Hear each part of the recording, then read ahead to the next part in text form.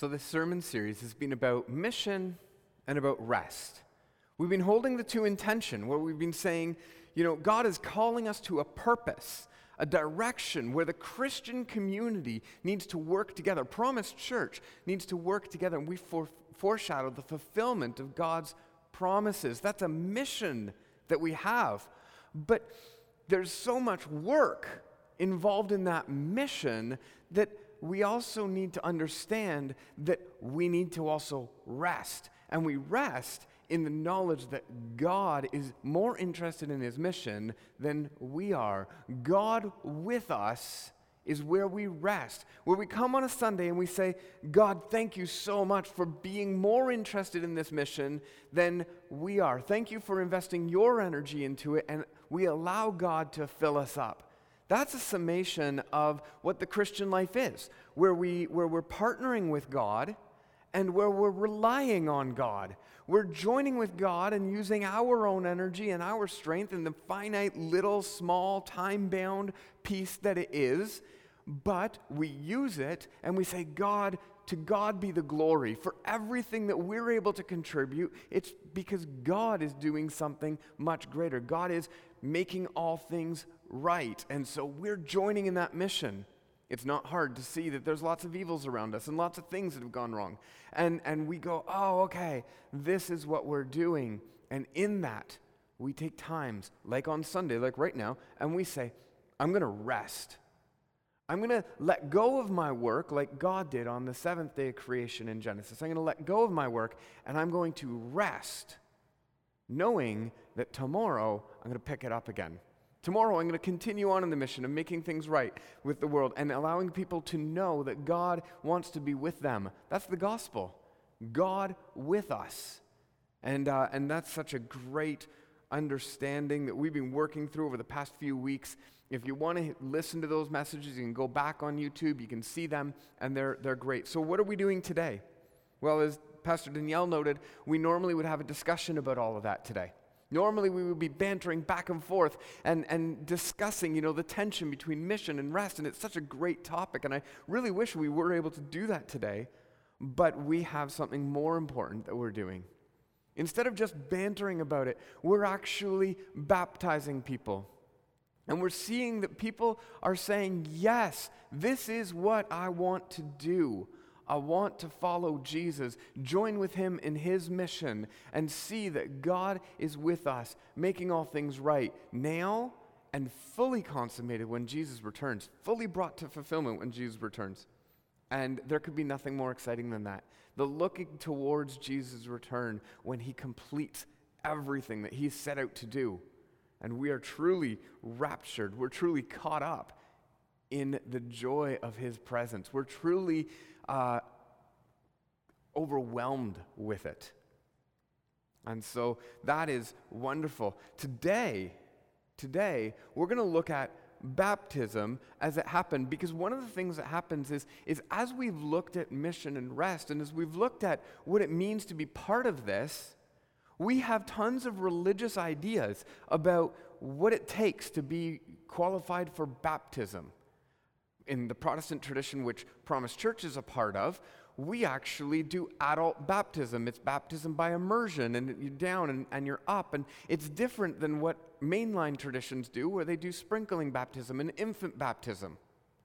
And so what qualifies a person to be baptized? What is the marker that says, oh, that's it? Do they need to be, at a point where they're saying, I have come to a decision? Do they need to be at a point where they've said, I have hit this notch of performance? Do they need to be at a point where they say, I have been involved in this church for X number of days? What are the qualifiers for baptism? So today I'm going to read an extended text because it's one story, and I'm going to read it as the story it is, and then we're going to look at 3 points about what happened in the story, and it's just going to be very, very simple, because God makes access to his promises simple. So let's read it today, and right before, let's read it today. It's Acts 8:26-40. Now an angel of the Lord said to Philip, "Rise and go towards the south, to the road that goes down from Jerusalem to Gaza. This is a desert place." And he rose and went, and there was an Ethiopian, a eunuch, a court official of Candace, queen of the Ethiopians, who was in charge of all of her treasure. He had come to Jerusalem to worship and was returning, seated in his chariot, and he was reading the prophet Isaiah. And the Spirit said to Philip, "Go over and join the chariot." So Philip ran to him and heard him reading Isaiah the prophet, and asked, "Do you understand what you're reading?" And he said, "How can I, unless someone guides me?" And then he invited Philip to come up and sit with him. Now the passage of scripture that he was reading was this: "Like a sheep he was led to the slaughter, like a lamb before its shears is silent, so he opens not his mouth. In his humiliation justice was denied him, and who can describe his generation? For his life is taken away from the earth." And the eunuch said to Philip, "About whom, I ask, does the prophet say this? About himself or about someone else?" Then Philip opened his mouth, and beginning with the scripture, he told him the good news about Jesus. And as they were going along the road, they came to some water.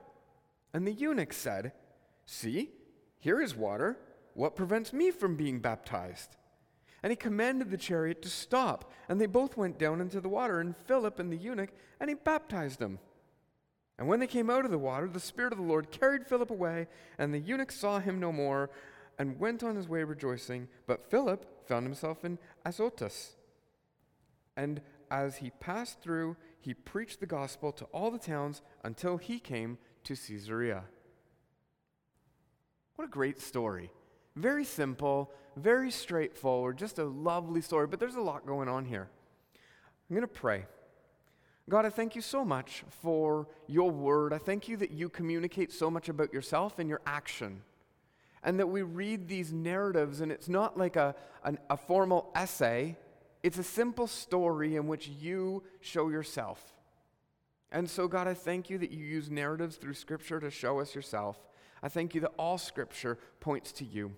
And Jesus, I pray that you would open up our eyes today so that we can see you more clearly and understand where we fit in the story. I pray this in Jesus' name. Amen. I do just need to make a note about one of the announcements about youth, just for clarity. There was a little bit of a slip in the announcement. The youth meeting is this Thursday. So you can go to promisechurch.community and go to what's happening and check the address for youth, but it is this Thursday, not this Sunday. So 3 things about this story. The first one is the Ethiopian needed somebody to guide him to the good news of Jesus. We see it when Philip says, do you understand what you're reading? And the eunuch says, "How can I unless somebody guides me?" Well, this is so interesting because he's reading the inspired word of God. And the Holy Spirit is doing his work, but he still needs somebody to guide him. There's something that every Christian needs here. Every Christian needs guidance from the Christian community. We all need it. We all need that teaching, that steering, because the Holy Spirit works, yes, in our hearts, but he affirms the work through the community of believers as well, and these two come into agreement. And when there's this agreement, then we grow. And so what's happened is the person who's clearly on his way from worshiping in Jerusalem, he's clearly a God-fearer. He wants to worship God. Holy Spirit's doing work, drawing him to his word, but also drawing Philip alongside and saying, okay, I want you to communicate to him directly, having this conversation so that he can grow. We grow when we explore and when we are part of the Christian community. That's why we go to church. We go to church because it's in that time that our understanding of God is challenged and refined, not just by the sermon like this is, but by the Christian community where God, by His Holy Spirit's talking to all of us, and we're all being formed into His image. If we keep our eyes on Jesus, He is forming us in His image. And so every Christian needs guidance from the Christian community, and that's what's going on here. You know, the Christian community continues to be the voice of the good news.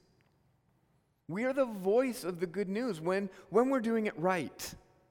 Now, the Christian community can go off the rails. We can start to miss our point and we've talked lots about starting to measure people by the wrong metrics, by getting, distracted. But when the Christian community is doing it right, the Christian community is the voice of the good news of God. That's what we bring. We proclaim. We say to people that this is the good news of God. And what is it? God has come to live with us. So many times, we've taken that very lightly. God's everywhere. God's in the air. God's with me in the mall. And when was the last time you went to the mall? Sorry, distracted. God is everywhere. And because we get comfortable with that idea, we're just like, God is everywhere, which kind of means God is nowhere. Like, whatever, it doesn't really matter. But what God is with us means is that there is something very powerful about the presence of God, that manifest, that observable, that feelable, that tangible presence of God. The Creator of the world has promised to be with us, and that's overwhelming. When we really get into that headspace, when we really get into that even imaginative space, there's something that goes inside of us like, whoa, that's too much. That's intimidating, that is crazy, that is so over my capacity to understand. That's something that is way too much. And so what God has done is God has said, I understand that difference.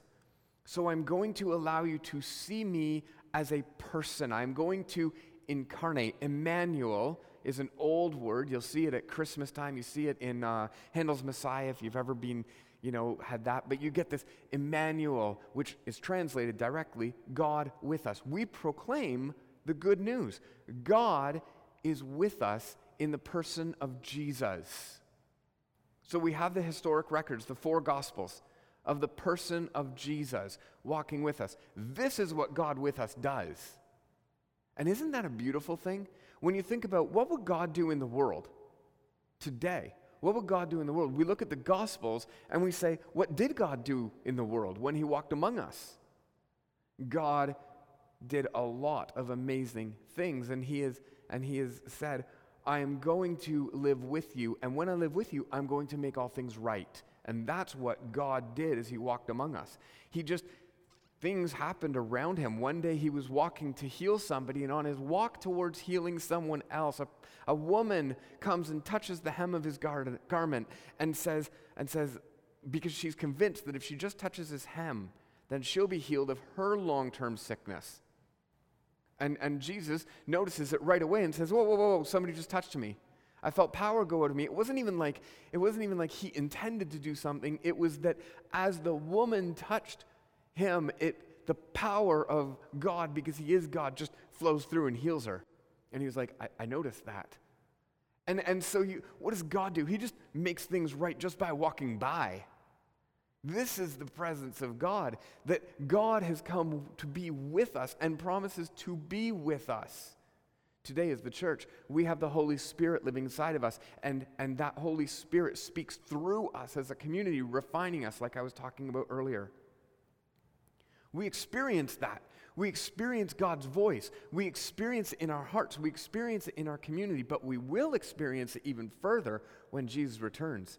We will have God in us, or the Holy Spirit speaking to us and guiding us in every step, the same way that Jesus was being guided by the Holy Spirit in His ministry. We will have God with us in the person of Jesus. And we will have God all around us in the glory of God, reflected in all of creation. And you see that even in Revelation 21, that the light will be all around us because it is God. God has come to live with us, and he will defeat evil. Every single one of us has participated with evil, even the eunuch. Even the eunuch. He will defeat evil. And we've participated with evil. It might be pride. It might be you taking things into your own hands to make justice happen. And so you impose retribution on, and you make it your role. It might be that you are just not able to participate in things because of fear or anxiety of death or sickness, and it's inhibited your life. This might not be an evil that you choose, that you do, but it's one that you're in. It's around you. And sometimes we are participating in ones that we actually want to participate in. Hedonistic ideas of, I just feel like it, I want to do this, I want that even though it's bad for me. I use it as a crutch, I use it as a reliance, I have this vice, I do this. And we participate with evil, and God's come to defeat the evil in the world, but also in us. He's come to set us free from it, to redeem us from it, to make it so it doesn't affect us any longer. And what he does with it is he forgives our participation. He forgives our participation with evil. And that was exemplified in Jesus on the cross. And so that is what we put our faith in, that God is with us, making all things right and forgiving us for our participation. See, we want to have a reason for baptism. And what happened in this story, the second point I'm going to bring out is, what happened in this story is the Ethiopian needed somebody to guide him, and in hearing the good news of Jesus, it was enough reason for him to be baptized. It is in the hearing the good news of Jesus and saying, there, that's it. That's what I want. It isn't in the getting rid of all of my sins that we find ourselves in a place that we're baptized. It's in hearing the good news. The eunuch hears the gospel story from Philip in the chariot and then looks outside and says, oh, look, there's water here. What's stopping me from being baptized into this? What's stopping me? There is nothing stopping him. There is no obstacle. He heard the news and he's like, that's it. I'm in. That's it. God has forgiven him of the evil that he's participated in. He has promised to be with him, and now the man in response goes, well, then I'm in. I'm going to get baptized right here, right now. And Philip is going, I don't see a reason. What reason is there? What prevents me from being baptized? And clearly the answer is no, because the next verse says they stopped the chariot. It's spontaneous. It's something that's like, I'm in, I know it, let's go. Maybe you haven't been baptized yet. And it might be a little bit too late for you to get baptized today, right now, but there's something that's like, I'm in. I didn't know that I didn't need to measure up, or I didn't need to be a member of a church, or I didn't need to, whatever. I'm in. I heard the gospel. I heard that God wants to be with me, and God is going to make all things right, and God forgives me. I heard this good news. I'm in. And there's nothing that prevents anybody from being baptized, and this is important. You can be baptized right now by hearing the gospel and saying, yep, I want to get baptized. See, the eunuch did not need to go back and consider all of the ways in which he had served Queen Candace, and did he do everything right and ethically and morally, and was he the righteous person that he wanted to be, and did he do enough, and was his pilgrimage to Jerusalem enough to get, no, he didn't need to do that. He needed to hear the gospel. Respond to it. The gospel was like a sheep, he was led to the slaughter. Like a lamb before its shears, he was silent and he did not open his mouth. And that's a picture of Jesus being led innocently towards the cross when he had the power to do everything to stop it. When he could have taken justice into his own hands, he submitted himself to the will of God and said, God, I know you can carry me through this. It's going to suck, I know. But I know and I trust you that you're going to carry me through this. And even in the face of death, Jesus submits his physical life. Even though he is God, he submits his physical life. And he goes, not my will, but your will be done. And like a lamb before its shears is silent and he does not open his mouth. That's what Jesus did. Where he did not take it into his own hands to fight for justice for himself, but he allowed God to vindicate him and raise him from the dead. And this is good news. This is what the Lamb of God did. And the eunuch sees it and goes, yeah, that's amazing. That God has overcome death. Oh, death, where is your victory? Like Pastor Danielle read earlier today. God has overcome death. And so in this, the eunuch goes away rejoicing. Every single person who's getting baptized today has a reason to rejoice. Because we are included. See, it's inclusion into the family of God that brings confidence and hope for the rest of our life. We have that inclusion in the family of God. We now have the Holy Spirit living inside of us. We are speaking the words of God to each other and hearing the words of God from each other and from the Holy Spirit. And we look forward to the day that Jesus comes back and lives among us in physical, tangible form. And we foreshadow the fulfillment of God's promise that he's going to live with us. When we gather on Sunday on our mission, or as we rest, we gather and we say, yes, God, we know that you're going to be with us. And we join in the mission of God making all things right. And we see in the world around us that there's a ton of things that are wrong. There's tons of ways that evil iterates in the world around us. And instead of pushing against the people, we actually start to say, okay, well, how can we mitigate against the evil and show what the world looks like when evil is being removed? How can we do that? And these people who are baptized, they've now been included into that family that does that. A great purpose, a great mission that's sustainable with rest. You're included in, and you say, I am a part of this great movement that has lasted for centuries. And that is why we're getting baptized. That's why it's important. And so today, I know that you are at home or in your car or in a field somewhere watching this.